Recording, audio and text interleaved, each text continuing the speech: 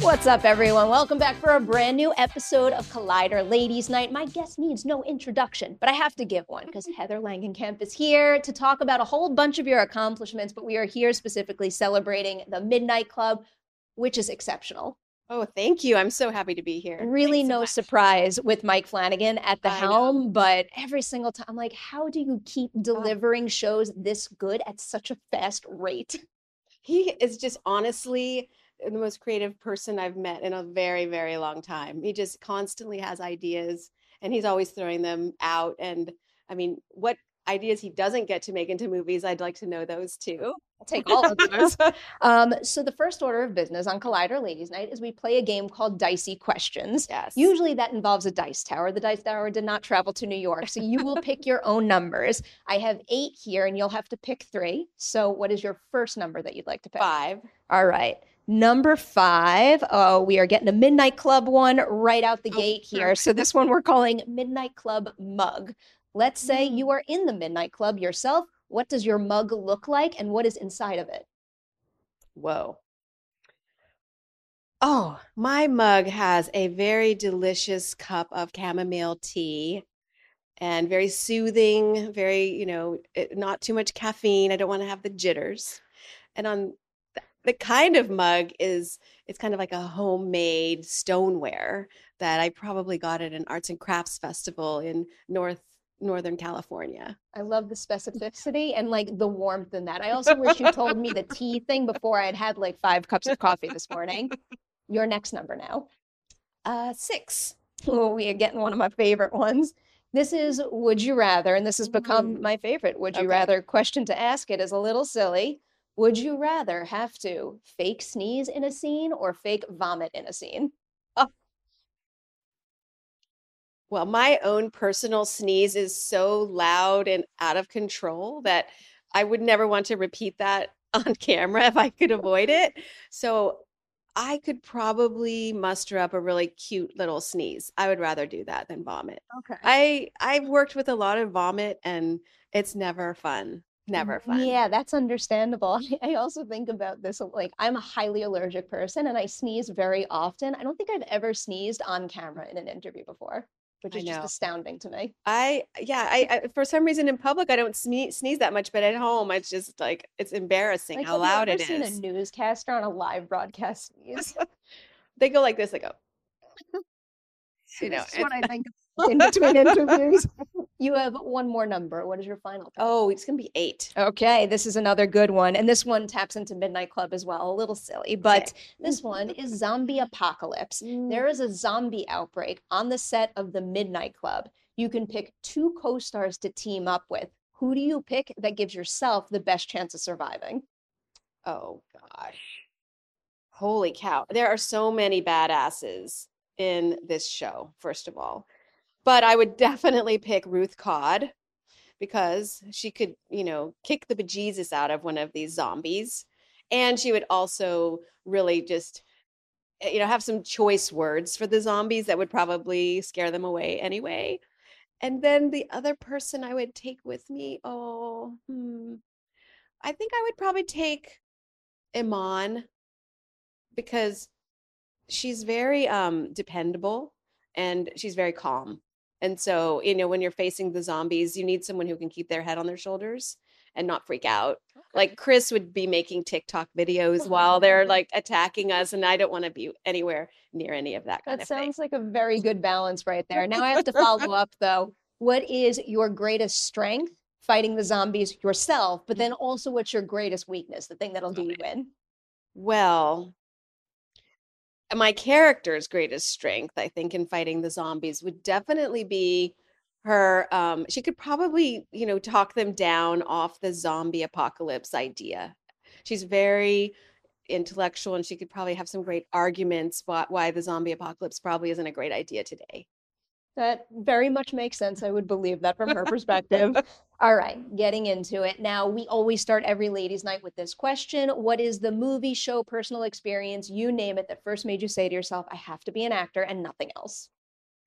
Well, it definitely was when I was 5 years old and I was in a play. It was like a summer camp, and I got to be a witch and I got to paint my whole face green with really crazy curly cute eyebrows. And I think I even wore teeth that were, crazy witchy teeth. But when I saw myself in the mirror, I just was in love with the idea of dressing up to be something else. I love that. Yeah. You bring up the teeth part. I will get to this later, but I cannot stop marveling at makeup effects work in general. But as much as I would want to do it, my hard cutoff is anything related to my teeth because I'm terrified of the dentist. Hmm. Well, when we make teeth for people, and my other job, which is makeup effects with my husband Dave, is we pretend to be really nice dentists so that you would want to come back. And we make sure all the things that go in your mouth taste really good. Okay, that's helpful. I might need some like gas or maybe even a little Valium too, but one day maybe I'll let you guys try. Um, I know that early on you did a little background work to kind of get into the industry, and I'm curious if there were any expectations that those two productions set for you in terms of what it might be like for you to lead Mhm. a film, and then how did your first film experiences compare to the expectations those sets set? Ooh, wow. Well, yeah, my very first job was on The Outsiders, and then my first line in a film was Rumblefish, both in Tulsa, Oklahoma, in the summer. And so I got to see how like a pretty big Hollywood production was being made, and big trailers and fancy hotels, and the kids were, ushered around here and there, and it seemed to me to be pretty fancy, A-list production. And probably with the exception of the Midnight Club, most of the productions that I have worked on, I mean, aside from like big television, sitcom, but they've been pretty modest. And even Nightmare on Elm Streets were always, um, they were modest productions, and we didn't get a lot of fancy little, extras. I was really excited when I did Nightmare 7 that they gave me like a basket of fruit on the first day. I thought that was really That's nice. just the least you should get. Here, But no, it was just like, oh my gosh, I have some apples and bananas. This is great. Here's something to follow up on that. What is something that would be considered like a fancy thing for an actor to have that is actually useful and conducive to your work and your process? But then on the other hand, what is like a traditionally fancy thing that like really isn't necessary? Like that you would get as a gift, maybe? Like a gift or any kind of like Oh, part of the onset experience. well, I have to say that when you get some kind of like a suitcase or a bag or something to take on the airplane with you that's really fancy or nice, I think that you really need that, you have to carry your stuff around. And if it's in a great bag, that's even better. So I am a sucker for luggage. Practical stuff there. I like it. Very practical. All right, let's get into the first Nightmare on Elm Street. With that, I'm very curious. What was the very first piece of material you saw? Was it a description of Mm. the film? Was it sides? Where did all that start? No, it was the sides of the scene where it's uh, Tina and Glenn and I at the, slumber party, and he's, lying to his aunt and uncle that he's out with his friends, but he's really with us. And so that scene was the scene we read first. And so I just thought this was like a John Hughes fun movie about teenagers, didn't really get the sense that it was going to be a horror movie until, said they get sent me the script much later, and I'm like, what is this? Like people on the ceiling, oh my gosh, getting blood coming out of a bed. I didn't really know what to expect. And my imagination was so limited at that time for horror. I had no idea like what I was in for. I had more of like a Wizard of Oz mentality about what horror was going to look like. Must be night and day now. So you had committed to Nightmare on Elm Street before having a full understanding of what that movie was going to be. Oh, yes, definitely. So when you got Mhm. the full rundown, were you at all nervous about staying committed and seeing it through? Or did you have enough faith, given the work that Wes had already put out, that like he's got this and this is going to work? Well, because no one really knew what Wes Craven was capable of. So, I mean, it could have gone the other way just as easily. It could have been just a footnote in Hollywood history that a very inexpensive horror movie was made and no one ever heard about it again. I mean, that was definitely a possibility. Nobody had heard about Wes Craven really. And I remember people weren't that excited about me doing a horror movie. They thought that that would be very stigmatizing and that people wouldn't get to see me like in the John Hughes, like happy teenager movies that were also being made at that time. So, um, I was really desperate to stay in Hollywood. I knew that if I could just make, that wages for that movie, that 5-week movie, that I could stay probably another couple of months without having to go back home or, you know, I knew it would prevent me from having to have a, waitress job for a few months if I could just, I kind of just was going to take the money and just do it. I am always curious to hear about that type of experience because I know this is an industry that has a habit of boxing people into their first great success. Is that something that you experienced after that first movie came out, or were those doors to other genres still open if you wanted them open at all? I think I felt a little bit of the boxing in stigma. I did feel it, though I don't at the time it's just so exciting to be able to go out on auditions and you aren't really analyzing like, oh, I didn't get that part, why, it must have been that. But for a while I did get asked to do a lot more kind of horror movie kinds of things, and I never wanted to take another role in horror. I mean, it was always like, I did my great role, I don't want to do another horror movie. And so I think that was my mentality. The selfish perspective is like you were an icon in that specific role, and as much as I want to see you in more hard, like don't, because that's it. Well, That's I it. knew It's so nothing could be special. as good as Nancy. I mean, I've always felt that as a teenager and as a woman who grew up in, looking for good roles. It was really hard to find roles as good as that one.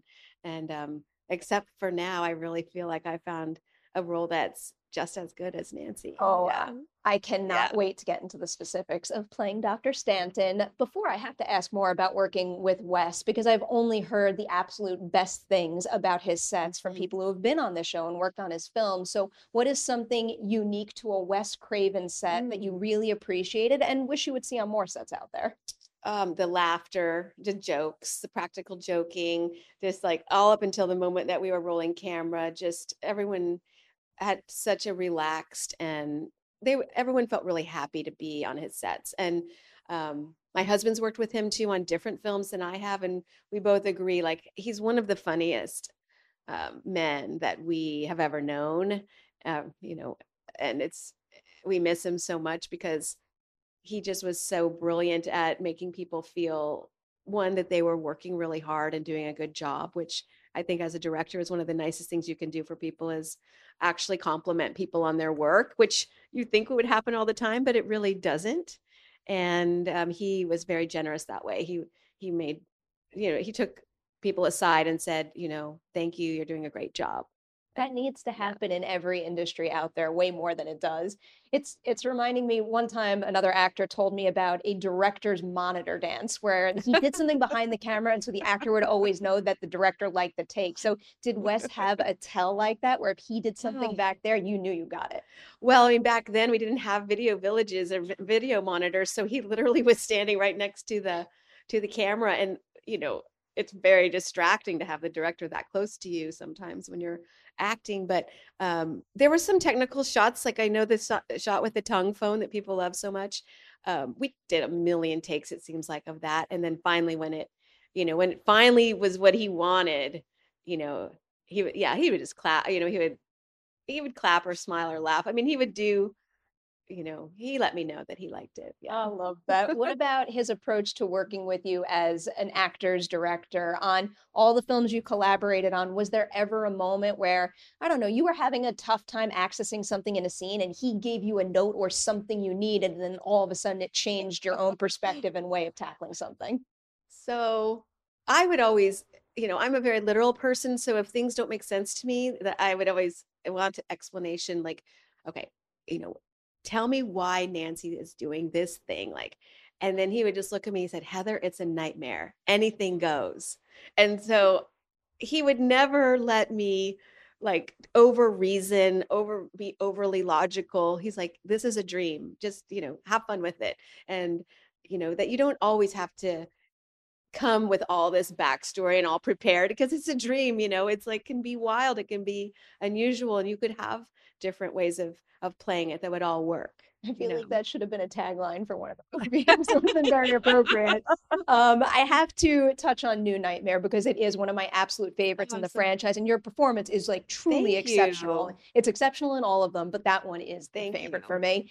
Um, it is a very unusual experience to get to play yourself in a movie. Yes. So, is Very there anything you weird. learned about your own craft by doing that that surprised you, or maybe anything about the Nightmare franchise and its legacy that took you by surprise by playing yourself in that capacity? I think my willingness to play Heather Langenkamp is more of a reflection of how much I cared about Wes than it was about my desire to do that.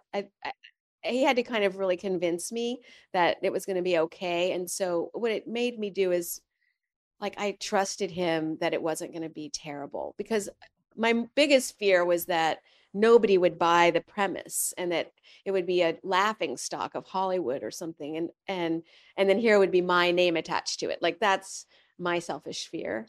And and so he worked on me for, a couple of days like in the very early moments of showing me the script because I didn't have the imagination again. Like I was deficient in understanding like that it would be a good movie.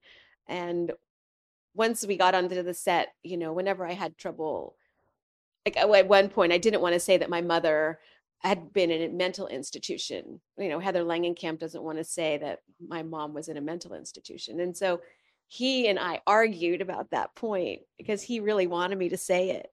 And I didn't say it. I just like put my foot down. I'm like, I'll do anything for you, but I won't do that, you Okay. know? A broader question to Yeah. build on that, because I know it can be tough, especially for newer actors in the industry, to figure out how and when to voice an opinion when something that the leader on set like hasn't Mhm. written on the page. So, Right. given your experience in that sense and also in other times on other sets, how do you figure out how it's best to go about expressing your own thoughts on something, even if it means changing somebody else's vision? It's yeah, I mean even on Midnight Club, there's moments when you're asked to say something that maybe you can't fully really get your heart around it, or your brain and I usually say, I'm very specific. I'll say this line is it's stopping me. I don't know why, like I'm not really able to figure out how to deliver this line. And then I would say, could we perhaps change it to this? Or would you think about changing it to that?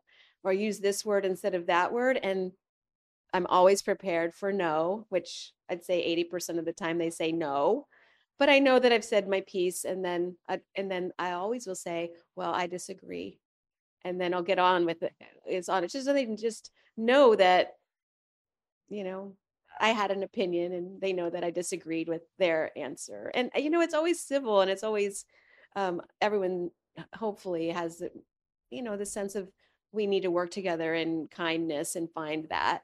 But yeah, I am happy when I'm able to do that too, because then you establish yourself as someone who cares so much that you're actually looking at every single word and you're coming to work with all these ideas. And I think it lets them know that you're not just coming and spitting out lines and leaving at the end of the day. Well, we're definitely going to come back to that. Midnight Club, I'm curious. Before we jump into that, though, I am curious about your makeup effects work because I know Mm, your husband is yeah. very prolific in that realm, and I never know when IMDb is fully accurate, but it seems like you picked and had chosen those projects to to a certain extent, a certain amount of them at least. Why those particular projects? I think it was Dawn of the Dead. I had the other ones here: Dawn of the Dead, Cinderella Man, Evan Almighty, Cabin in the Woods. Why those four in particular? Well, I think it's just a matter of the producers were nice enough to put my name on the crawl. Because a lot of movies that so my husband is the designer, he designs everything, and then we have a crew that helps us make everything, mold makers, painters, hair punchers, feather layers, like every kind of crazy craft in the industry. And I'm more of the manager of the company, so I make sure people are coming in and doing their jobs, and I'm not really that involved in the artistry of it, but I am there every day, and I'm usually sometimes talking to producers, so I think they don't have to put my name on there. And we always provide a very long list of everyone who was involved, And it's up to the producer actually to put those names on the crawl. That is absolutely fascinating because it seems like someone involved in that capacity, a credit should kind of be a no-brainer, but Well, I think, I mean, especially for the people that, we work with, I know that is true, especially like when we see movies with a lot of CGI now, it just seems like there's like 900 people, you know, contributing to that movie, but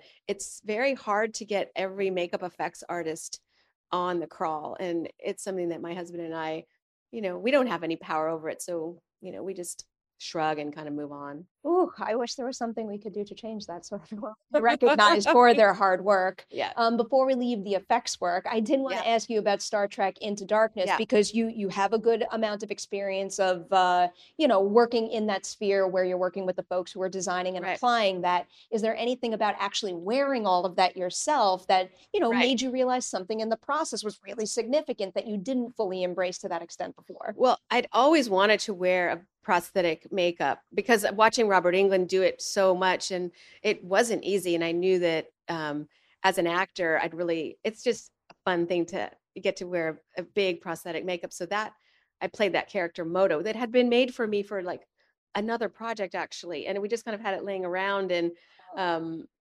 and they needed, they just wanted some more creatures in this particular scene. So David said, well, we can put Heather in this makeup. So it was 5 hours of makeup. It was a lot of makeup. And my father-in-law, Lance Anderson, who is also a makeup effects artist, he applied it. And it was a really special day for me because I had my father-in-law doing my makeup and it looked fantastic and I loved it. And unfortunately, it's not in the film for very long, but it was a very special makeup.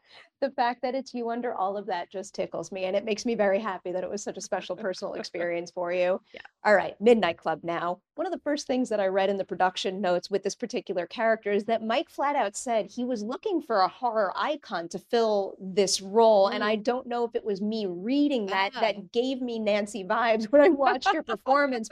Was that on your mind at all? Did you want to imbue Dr. Stanton with any Nancy qualities? I mean, Nancy has so many great qualities. And we've seen her, we saw her kind of grow up and become a woman too. And she was like a therapist in Nightmare 3, of course, and doing group therapy sessions. So, of course, people are going to draw a lot of comparisons to that.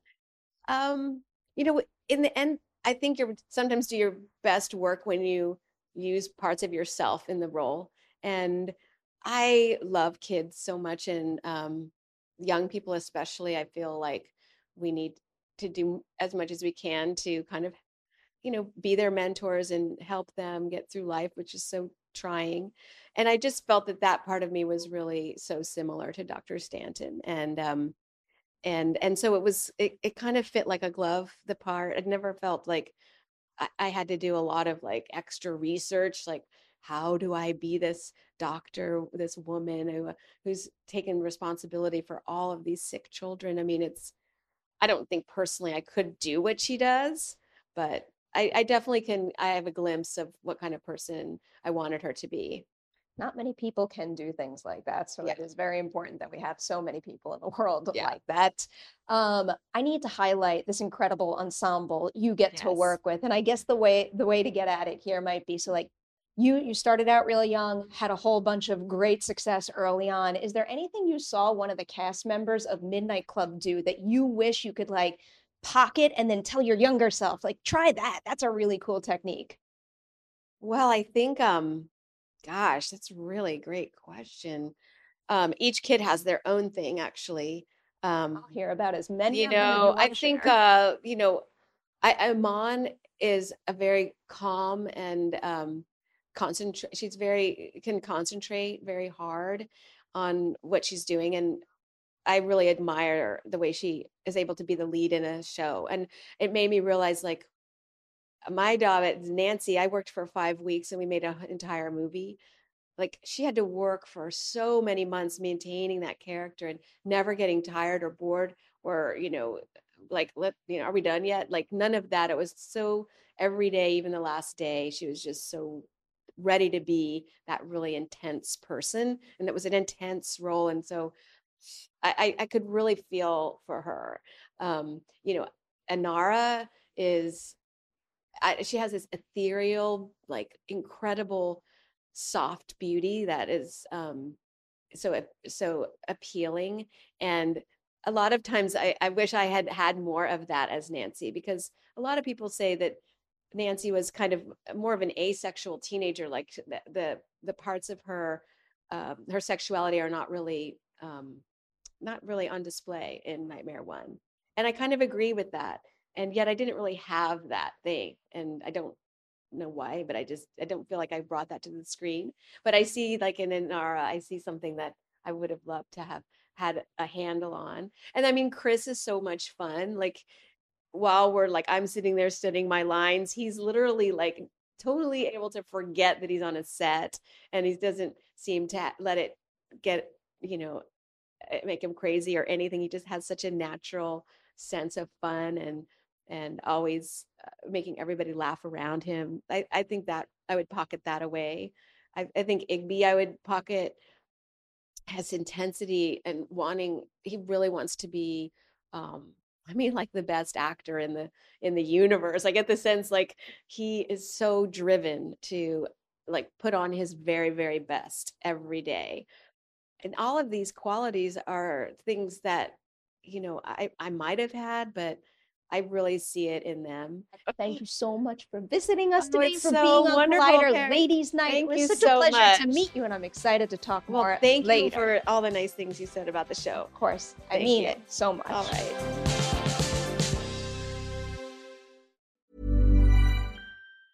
Normally, being a little extra can be a bit much, but when it comes to healthcare, it pays to be extra. And United Healthcare makes it easy with Health Protector Guard fixed indemnity insurance plans. Underwritten by Golden Rule Insurance Company, they supplement your primary plan, helping you manage out-of-pocket costs without the usual requirements and restrictions like deductibles and enrollment periods. So when it comes to covering your medical bills, you can feel good about being a little extra. Visit UH1.com to find the Health Protector Guard plan for you.